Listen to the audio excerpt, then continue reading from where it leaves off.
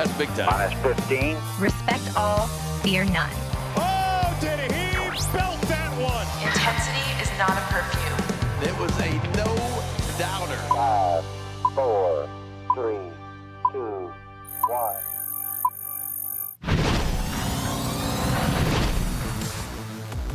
1. We are up in the bird's nest here at Oriole Park at Camden Yards. I'm Brandon Mortensen alongside Matt Bonaparte, coming to you eventually as all of our technical difficulties from Nashville have followed us back here to Baltimore.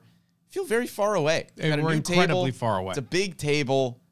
This is not as intimate of a setting as we had before. No, this is incredibly far away, and for everybody walking in the halls, they'll now be hearing us because we're going to be yelling at each other. We're going to have to yell. Yeah. It's the only way we'll be able to converse on this show.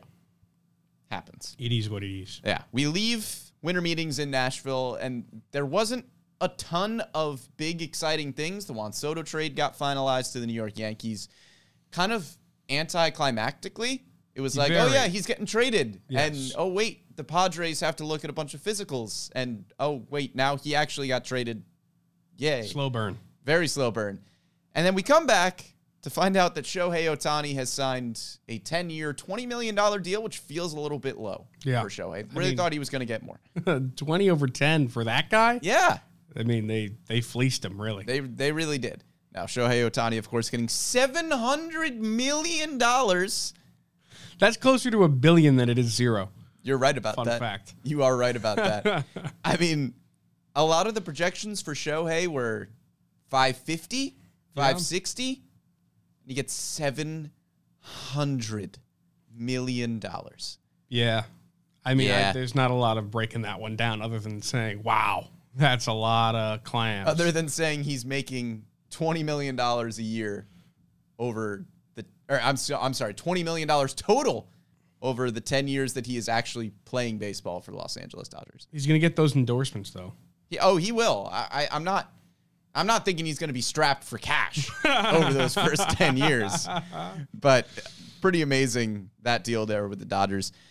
Other things around the stove, nothing crazy. Jamer Candelario to the Reds on a 3-year deal. Good for Jamer. Had a nice bounce-back season with Washington. Good for him, man. Will Smith to the Royals on a 1-year deal. Not the catcher. Watch out for Kansas City. I mean, he's won a World Series everywhere he has gone the last 3 years. Yeah.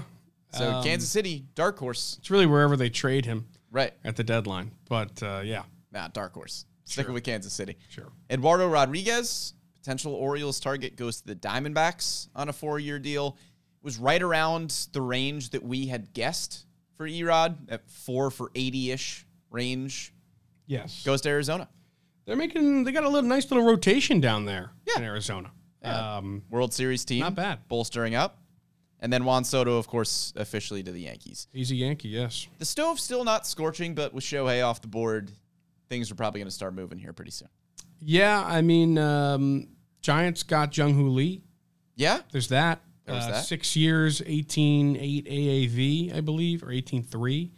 I thought it was a pretty good deal for the Giants. I think that guy's going to be pretty good, and they got him on a relatively cheap deal. He does have also the coolest nickname. What is that? I don't know. In sports.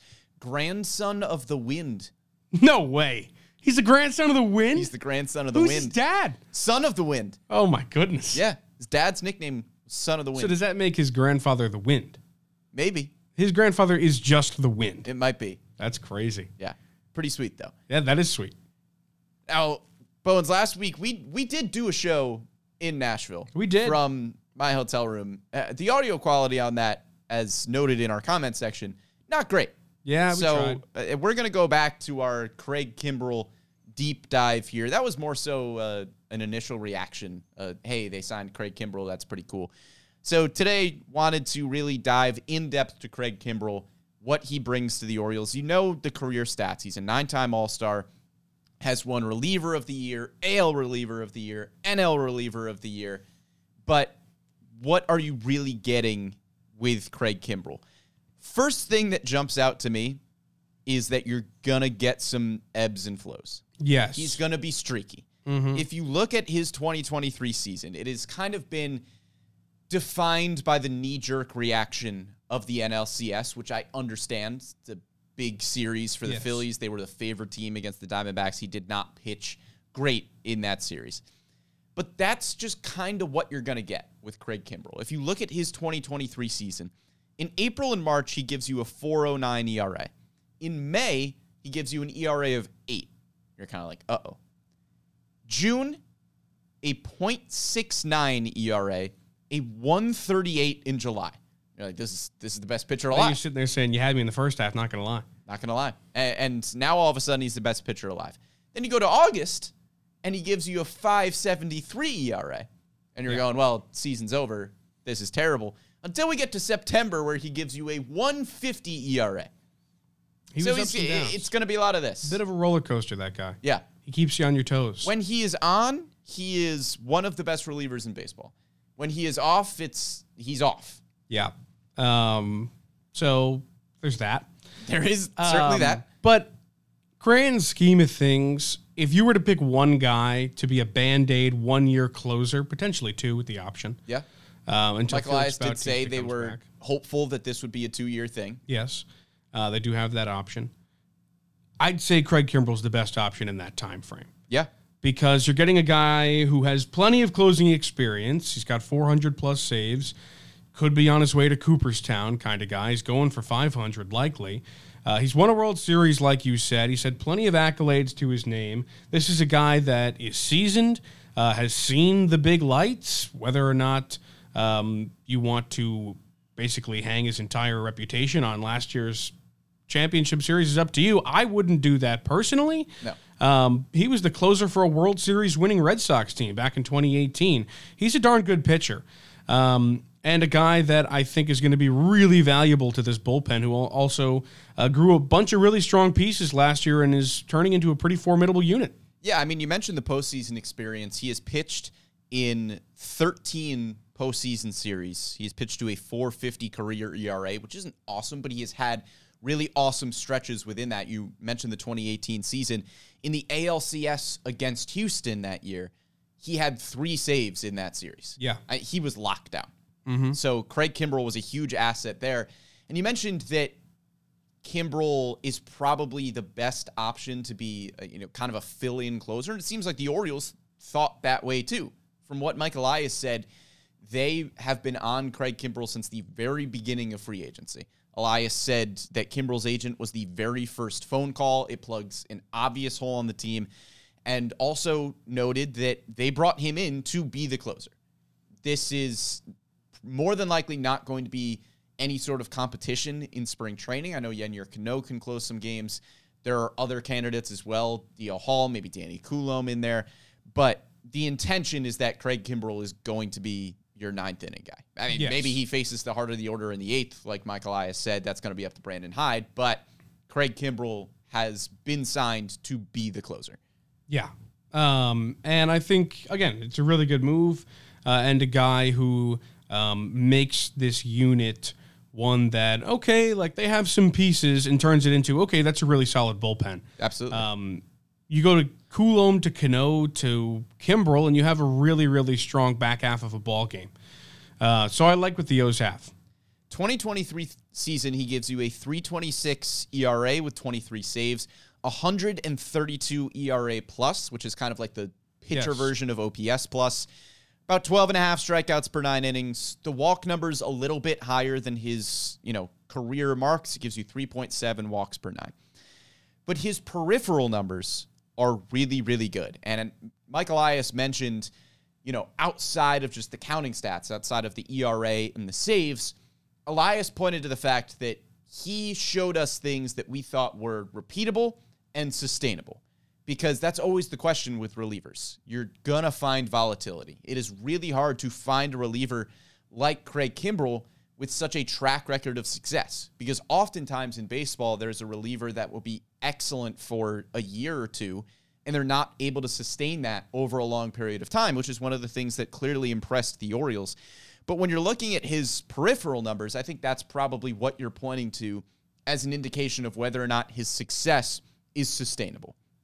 In 2023, he was in the 86th percentile in expected ERA, 95th percentile in expected batting average, 90th percentile in whiff rate, and 98th percentile in strikeout rate. Yeah, I was going to bring up that K rate. Yeah, those play. That is the number that jumps out to you when you hop on that MLB Savant page, is Yep. that he's striking out nearly 35% of batters he sees.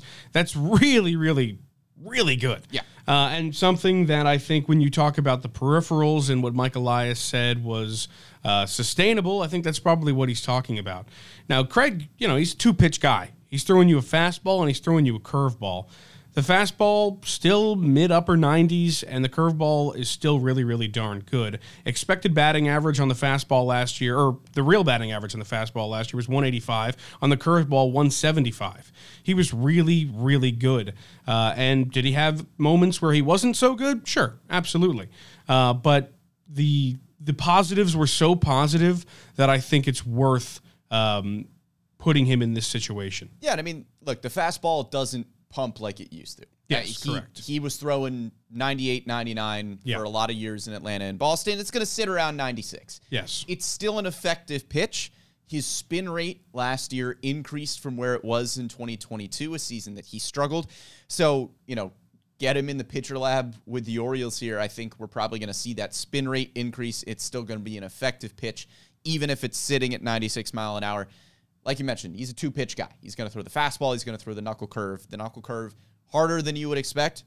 Going to sit around 86 mile an hour. They're both really effective pitches. Kimbrel is at his best when his fastball is really, really effective. Last year, his fastball had a run value of about 10, which makes it, kind of in the upper echelon of pitches in baseball. The knuckle curve was still really, really good. So if the fastball is working, then Craig Kimbrel is working. But as you mentioned, I mean, the positives were really, really good. There are some question marks with the peripheral numbers, but to me, they just mostly point to the fact that when he does get hit, which isn't very frequently, he gets hit hard. Yeah, I was going to say that. He's in the 20th percentile for average exit velocity, 13th percentile for barrel rate, 4th percentile for hard hit rate, and he's not going to get the ball on the ground much. He's in the 11th percentile in ground ball rate, which is, kind of not the opposite of what we usually see from Orioles pitchers, but we have seen some Orioles starters especially come in and be ground ball guys. Kyle Gibson, a perfect example, where, he works with the great defense behind him. Craig Kimbrel, it's probably going to be a lot of fly balls. It's going to be a good bit of line drives. The outfield defense is going to help him more than the infield defense is. And Kimbrel also in the 25th percentile in walk rate. I wouldn't read into those numbers a ton, because as you mentioned, the positives are so good that I think that just, really outweighs kind of the negative peripheral numbers here. And if you look back to 2017, which was arguably his best season, he had I think a top 10 Cy Young finish that year, maybe even top 5. Arguably the best year of his career. He was in the 1st percentile in barrel percentage, exit velocity, and hard hit rate. Because nobody was really touching him, but when they did, and they accidentally connected, the ball flew. It was going. Yeah. Yeah. I think that's a great point because it's all about when he gets hit with those statistics. It's not every at-bat or anything like that, like the K rate is and stuff like that. So I think that is a really good point. Now, I will say this is kind of, like you alluded to, it's a little bit of an out-of-the-box pick for the Orioles to add to their bullpen. They don't usually pick the guy that has the higher walk rate or who's not as ground ball heavy, like you said. So what that says to me is that this pitching staff thinks that they can turn him into a guy that isn't walking guys as much. Sure. Now, I don't know what Craig Kimbrel's going to be like in terms of, I've been an MLB veteran and I've got my stuff, but I feel like a pitching staff like the Orioles have, who has turned names that not many people have heard of into ones that could be perennial aces, should have the ability to go in there and make a real difference on his career towards the back end here. Yeah, well, a couple of points there. I think the first one being, the ground ball rate pitchers that we see with the Orioles are usually on the starting pitching side of things. There is that as well. They have not shied away from bringing in a high strikeout, high walk guy to the bullpen. That's exactly what Yennier Cano was. That's what Felix Bautista was before he debuted. That's what DL Hall has been over the course of his career. Yeah. So I think they're more comfortable bringing in guys on the bullpen side that are high strikeout, even if the walk rates are a little bit higher. Starting pitching is where they're more so looking for guys that are going to get the ball on the ground, give you 5-6 innings consistently, even if the strikeout numbers aren't there as much. But in terms of Kimbrel, kind of picking things up with the Orioles and not wanting to change his ways too awful much, I'm not going to put that narrative out there before, we know that that's the case. And I would imagine with Craig Kimbrel that this is a guy who is trying to make the Hall of Fame. And he wants a championship. He wants a championship. He is trying to get to 500 saves. He is trying to, improve his postseason numbers, all of those things that will help him get to Cooperstown. He's on a really good track right now. So I can't imagine that he comes to a team like the Orioles that have been really, really successful in molding pitchers into something even better. We've seen what they can do with guys like Kyle Bradish, Yennier Cano, Danny Coulombe, Felix Bautista. They see things that they can work on and improve upon them. I can't imagine that Craig Kimbrel isn't going to take anything he can that he thinks will help him get to Cooperstown. I agree. That he thinks will help him win games, add to his resume, get some playoff saves, all of those things. I would have to imagine from what we have heard from Mike Elias, from Freddie Gonzalez about the kind of guy that Craig Kimbrel is, he's going to take whatever he can get to make himself better. Yeah, no, so I agree. I wouldn't worry about the whole, he's a veteran guy, he's stuck in his ways. I think he's going to take what he can get. I think this is a perfect landing spot for him as well. A place where both you're going to get great pitching coaching and you have an opportunity to win a world championship. You're adding yourself to a team that just won 101 games, and with an injury to Felix Bautista, the only major hole is at closer, so something he can fill, and I think that he can show up and really add some value to this bullpen and do it with whatever way possible. A couple of more stats with Craig Kimbrel that I thought were interesting that are worth pointing out here. He's got to throw first pitch strikes. In 2023, there were 102 plate appearances in which the hitter went up 1-0. They had a 920 OPS in those situations with 20 walks and 20 strikeouts. Yeah. Which is really uncharacteristically high in a specific count. But apparently with Craig Kimbrel, getting the first strike across, and not that it's not always important, but for Craig Kimbrel especially, a 920 OPS hitters had when they went up 0-1 against Kimbrel. Yeah, to me that speaks to it, the streakiness that we talked about a little bit before. Sure. When he's on, and he's going to dominate you in the box. And other times when maybe he doesn't throw that first pitch strike, things go a little bit differently. So, yeah, is he going to be streaky? For sure, but when he's on, he's absolutely on, and he can dominate hitters pretty much any time out. Now, I agree with you. It's incredibly important. Command is something that is going to be crucial for him. So if the Orioles can improve that, I think that he can be even better than he was last year, even as he gets a year older. But, yeah, first pitch strike is crucial for him. A couple of other stats that I really liked with Craig Kimbrel. Mike Elias mentioned that he is kind of one of those closers that just likes the moment. Yes. He loves those high leverage situations, the ninth inning guy. With 2 outs and a runner in scoring position in 2023, Craig Kimbrel allowed a batting average of .083. That's what you want. Yeah. That's really good. You can't ask for anything more than that. A guy who loves the moment is going to go out there and he'll want to be in that moment more than anybody else, especially the batter. And he strikes fear into guys in the box. He does. And that's why he does that. He throws that arm out there. It's fear in a hitter's heart right there. Yeah. Another stat I liked, he doesn't have any dramatic righty-lefty splits. Yes. Which is really nice because, how many relievers are there around baseball? Even with the Orioles. Brandon Hyde was really good last year of, bringing in Danny Coulombe when 2 of the next 3 batters were left-handed hitters, or, bringing in Yennier Cano when 2 of the 3 next guys were right-handed hitters. You don't really have to worry about all that much with Craig Kimbrel. Did not have any dramatic splits in 2023. Righties had a .612 OPS and hit 179. Lefties hit a little bit better at 184, but had a worse OPS at .608. So you can toss him against whoever. If it's the heart of the lineup in the 8th inning, if it's closing down the game in the 9th, doesn't matter if there's 3 lefties up against a right-hander in Craig Kimbrel. You can toss him against whatever hitter and feel confident that he's going to deliver. And that's, I think, what you should expect out of somebody of his caliber who is, hoping for 500 saves and a trip to Cooperstown. You shouldn't have to worry about splits when you're throwing out a guy like that. And if you have real confidence in your closer, that's just something that shouldn't even have to cross your mind. Doesn't matter who's coming up to the plate or what he's bringing, you should be able to strike him out. And that's what I think the Orioles have in the confidence in Craig Kimbrel going into this season. Gave up 11 home runs in 2023. Only 7 of them would have been home runs if he played all of his games at Camden Yards. I didn't look at that. He doesn't play all of his games at Camden Yards, but the left field wall is certainly going to help any pitcher. So Kimbrel, the home run numbers would have a little bit down. And probably the funniest stat about Craig Kimbrel, he does not give one singular gosh darn about the pitch clock. Yeah. He does not care about that thing. Led all of baseball in pitch clock violations this year with 13.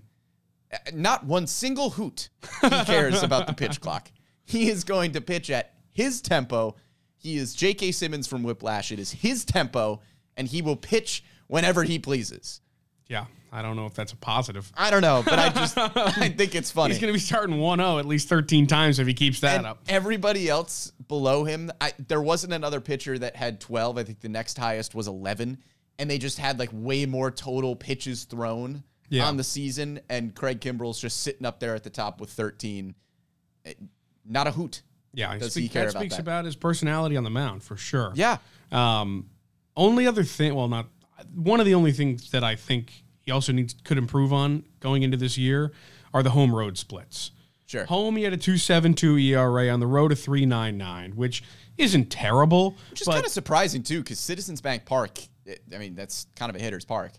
Yeah, but when you got that crowd behind you, I feel like it's hard to fail. Sure. And similar to this crowd. So I think that's something that I'm sure the Orioles would like him to improve upon as well. But 3.99 is not horrible. But for a closer, you want that number to be closer to 2.72. Sure. So I think that's one thing we should look out for. But I feel good about him in an orange and black jersey. I just do. And maybe just adjust to the pitch clock like a little. Yeah, just a little. A little bit. Yeah. Don't need 13 violations this year. I just thought it was hilaririous. Yeah, maybe it's an intimidation thing. Just staring down a hitter going like, I'm going to pitch whenever I please. Don't even care about the clock. Clock is stupid to me. Got his arm out the whole time. Arm out the whole time. You think he gets tired? I've thought about that a lot. As a person who holds a mic up, an arm gets tired all the time. Yeah. I've got to imagine that it doesn't because he does it winter every meetings, pitch. it was a lot of like holding the mic like this. And the amount of times he's just arm out like Let's see this. how long we could do this for the rest of the podcast. He's got to be great at lateral raises, right? He has to be ripped. His right arm has to be shredded. Has to be. He's just got like an absolute boulder shoulder on his right side. Yeah. Just from lateral raises. I'm going as long as I can. Are you? You're going to keep holding it? I'm going to try. At some point, I'm going to put it down. And we're all going to go, wow. Yeah, Craig Kimbrel. That was impressive. Impressive from Craig Kimbrel comments. That was good. Yeah, good work. That's good form right there. Let's talk about the bullpen construction. We are not, at spring training yet. Still Keep a straight face. No, I'm going to try. Yeah. We are not at spring training yet. The Orioles still have moves to be made, so this is not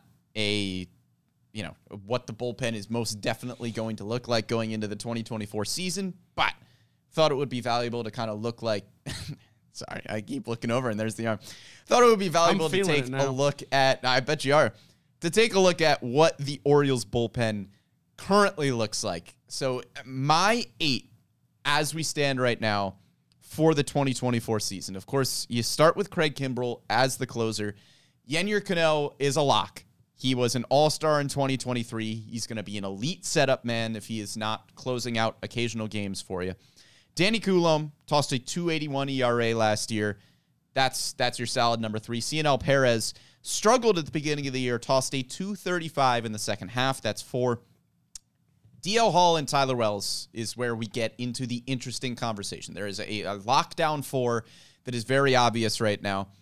I am operating under the assumption from what we have heard from Mike Elias, from the rumor mill, from all of those things, that the Orioles will bring in another starting pitcher at some point this offseason. It's possible that they don't. It's possible that they don't find anybody that they think is a clear upgrade over Tyler Wells or DL Hall. But as we currently stand, I am predicting that both of those guys will be in the bullpen. DL Hall posted a 3.26 ERA in 18 games last year. Looked awesome down the stretch. Tyler Wells, I think he is probably in competition for that number 5 starter spot with DL Hall, but I think he gets the bump to the bullpen if the Orioles bring in a starter. That's 6. 7 and 8 get interesting as well. Dylan Tate is kind of a wild card. We talked with Mike Elias about Tate, and they are hoping that he is going to be ready and healthy for the 2024 season. We haven't heard a ton about Tate. I mean, he was on the injured list for a while last year, kind of lost track of where he was at and what he was up to. So Dylan Tate, we are hopeful that it is going to be a healthy offseason, that he comes into spring training. It looks like the Dylan Tate of old, and he was excellent in 2022. He's got a good track record. I think Dylan Tate nabs a bullpen spot. And then my final spot, as currently constructed with those 7 guys, it was 4 right-handers, 3 left-handers. You don't necessarily need an even split, but if it works out that way, would be nice to have another left-handed reliever in there. My finalists for that spot, Jacob Webb, Mike Baumann, Cole Irvin, Brian Baker, Keegan Aiken, Nick Vespi, Bruce Zimmerman. And to me, the one guy who stands out as a role that the Orioles still need with the 7 guys that I had in there was a long man, which is Cole Irvin. Cole Irvin could give you 3-4 innings out of the bullpen. He can make spot starts for you. He also, not that the trade means everything, but you did give up a good piece in Darryl Hernandez to acquire Cole Irvin. He looked good down the stretch last year, giving you some spot starts. So Cole Irvin gets my final bullpen spot as kind of the long relief guy. Yeah, I think we're similar. Now, where I didn't go was Dylan Tate, not because I don't think he has a chance to be a part of this bullpen, but I'd like to see it first. Sure. Because we haven't seen the guy in a very, very long time. We're very similar. Other than that, I just have Jacob Webb in there instead, just because I think the Orioles really like Jacob Webb, everyday Jacob Webb. Everyday Jacob Webb. Otherwise, we're incredibly similar. Kimbrel, Cano, Coulomb are kind of your shutdown guys. Cionel Perez, I thought, had a really underratedly strong year. A couple of really big performances in Houston. I really like what we saw from him. I'm running under the same assumption as you in terms of the O's acquiring a starter, so I've got both Tyler Wells and DL Hall in my bullpen, and then a similar long man with Cole Irvin and Mike Baumann, Brian Baker, Keegan Aiken, Bruce Zimmerman, Nick Vespi, same guys on the outside looking in. Yeah, so Jacob Webb, I think, is an interesting conversation because Jacob Webb was, he was a waiver claim last year, and of course, kind of leaves a little bit of a bad taste in your mouth after his postseason appearance, giving up a couple of home runs. But Jacob Webb was really, really solid for the Baltimore Orioles when he got acquired. A 3.69 ERA on the season, but that is a 3.98 with Los Angeles and a 3.27 with Baltimore. He was an arbitration-eligible player this year, and the Orioles elected to tender him a contract to go forward with the arbitration process. Give you 25 games. The numbers weren't overwhelming, which is why I opted against Jacob Webb. The 3.27 ERA, solid. 9.5 strikeouts per 9, not bad, but 4 walks per 9.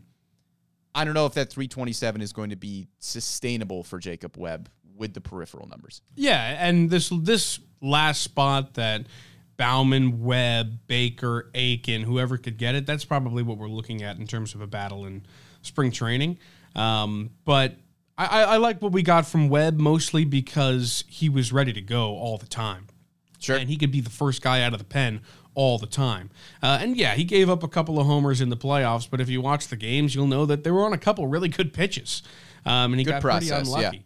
Yeah. So I think Webb is still a good player. Like you said, the walk numbers aren't lovely, but he came up in some big spots and had a relatively low ERA. But you're right. We don't know what he's going to look like in a full season. We only saw him in 20-some innings. So that's definitely a question mark, but I got Jacob Webb in there. Yeah, Mike Baumann and Brian Baker fall under that category as well. There was, of course, a little bit of a surprise towards the end of the season when Brian Baker made the postseason roster. He struggled towards the end of the year. Mike Baumann underratedly had a really nice season for the Orioles last year. 60 games, a 3.76 ERA, but kind of as is the case with Jacob Webb, 8.5 strikeouts per 9, 4.5 walks per 9. The 4.5 walks per 9, I think you could probably live with if the strikeout numbers were like 10 Ks per 9. Yes. But 8.5 walks per 9, again, you're looking at guys that you think are going to be able to repeat the kind of production they gave you in 2022, because relievers are just always volatile. Yep. And with the Craig Kimbrel conversation, it was, look at the strikeout numbers, look at the peripheral numbers. But with Mike Baumann, Brian Baker too, the peripheral numbers just don't inspire a lot of confidence despite pretty good ERAs. Yeah, I mean, all three of these guys, like you said, are pretty similar, and I think it's ultimately going to come down to who plays well in spring training, what do they think they need. I don't think any of them really rise up above the other. In the conversation of lefties, I don't think that's going to play in the favor of too many of the guys in that conversation either, Aiken, Zimmerman, whoever, just because we both have 4 lefties in our bullpen, right? Yeah. Hall, Coulomb, Perez, and Irvin. Yep. So there's already 4 lefties in there. You're going to want a decent balance, like you said. Not a lot of teams dealing with too many lefties, so maybe the Orioles are a little bit lucky with that problem. But I think these are 3 similar pitchers, and, I like Webb. Yeah, the interesting part of this conversation, too, Mike Elias kind of mentioned it briefly, but last year in the Orioles bullpen, they were able to shuffle guys up and down from AAA in the majors really, really easily. They were able to go, oh, okay, you pitched the last few days here, just go on down to the minors. You'll come back up in a little bit. But with the new rules of Major League Baseball, you have a fixed amount of minor league options. Yes. And I think the thing that is working in the favor of Mike Baumann and of Jacob Webb, as Eben on YouTube mentions, Mike Baumann out of minor league options. Yes. Which could give him a leg up to start the season at the big league level. Jacob Webb out of minor league options. So Mike Baumann and Jacob Webb could work their way into, the opening day conversation. This is, again, a kind of a conversation for down the line when we're getting into the intricacies of it. But Jacob Webb and Mike Baumann, neither of them have minor league options. Brian Baker has 1 minor league option left. Keegan Aiken has 1 minor league option left. Dylan Tate has 2 minor league options left. Dylan Tate, I don't know if you would be looking at as a, kind of a back and forth from AAA to the majors kind of guy, just because he is, more established at the big league level. But if you are looking at somebody to start at the big league level versus guys that you could potentially start at AAA and go up and down a little bit, the guys with minor league options give you a little bit more flexibility. Because at the end of the day, this isn't going to be an 8-man bullpen for the entire season. This is going to be a probably 12, 15-man bullpen by the end of 2024. That's how the bullpens just always shake out. There's injuries. There's guys that you claim off waivers because you need innings. There's guys that get bounced back and forth from AAA to the majors. There's guys that get bounced out of the starting rotation. There's a whole bunch of stuff that's going to happen. Yeah.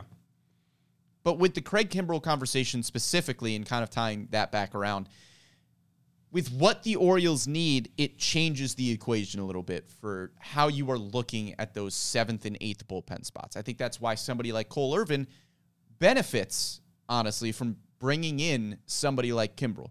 Because now all of a sudden, that's another high leverage guy that you don't need to bring in. And now Cole Irvin and, maybe somebody like Bruce Zimmerman or Nick Vespi, who can give you an inning or 2, are all of a sudden in a better spot. Because you don't need as many high leverage guys there. Yeah, I mean, the bullpen game is one that, like you said, changes throughout the year. Right. And I don't know. And the opening day bullpen will almost assuredly look different than the playoff bullpen. But, yeah, I mean, they have tons of names to deal with here that, I don't know what the heck they're going to do with them. The options do come into play. But they definitely have something on their hands in terms of this bullpen management. Yeah, and I mean, it's 10, 12 bullpen arms that you're looking at as really solid options. I mean, even somebody like Nick Vespi has dominated AAA Norfolk in his career and hasn't really been able to carve out a spot at the big league level. Keegan Aiken had a really nice 2022. Didn't get to see him much last year. What kind of role could he potentially have going forward? So a lot of really good names to work with. And keep in mind that when we had this same conversation a year ago, we were not talking about Yennier Cano as a possibility because he seemed like a throw-in to the Jorge Lopez trade that wasn't going to give you anything.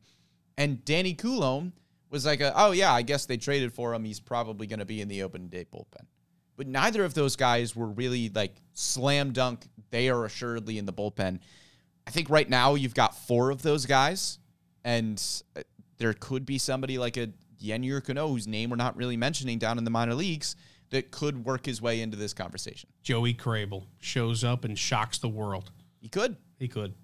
You never know. Another name, actually. Yeah. That could actually make the MLB roster. Yeah, it's given the Orioles a bunch of good innings over the years. But Craig Kimbrel is a Baltimore Oriole. It's true. Yeah. Exciting move for the O's, and we will see what they continue to do here in the offseason. We're going to be breaking it all down for you here. Follow Mastin Orioles wherever you can. On Facebook, on YouTube, we put out a bunch of good content from winter meetings. Well, hopefully good. I guess you'll be the judge of that. But make sure you are following along with all that stuff. We had exclusive interviews with Mike Elias, with Brandon Hyde, Sig Mejdel, Eve Rosenbaum, Matt Blood. If you haven't checked out our winter meetings content, you should. You can follow along with us live on the Bird's Nest every Wednesday at 11 a.m., maybe 11:30 if we have technical difficulties, or you can catch us after the fact on Spotify, SoundCloud, Google Podcasts, Apple Podcasts, wherever you get your podcasts or your digital shows. You can find us here on the Bird's Nest. Make sure you're tuning into the Hot Stove Show every Thursday at 8 p.m. We've got a fresh Hot Stove Show coming at you tomorrow. Have I plugged enough things yet before we get off? I think you did. Whew. Goodness. Big thank you to Amy Jennings for producing this one behind the scenes. For Matt Bonaparte, I am Brendan Mortensen, and we will catch you next time.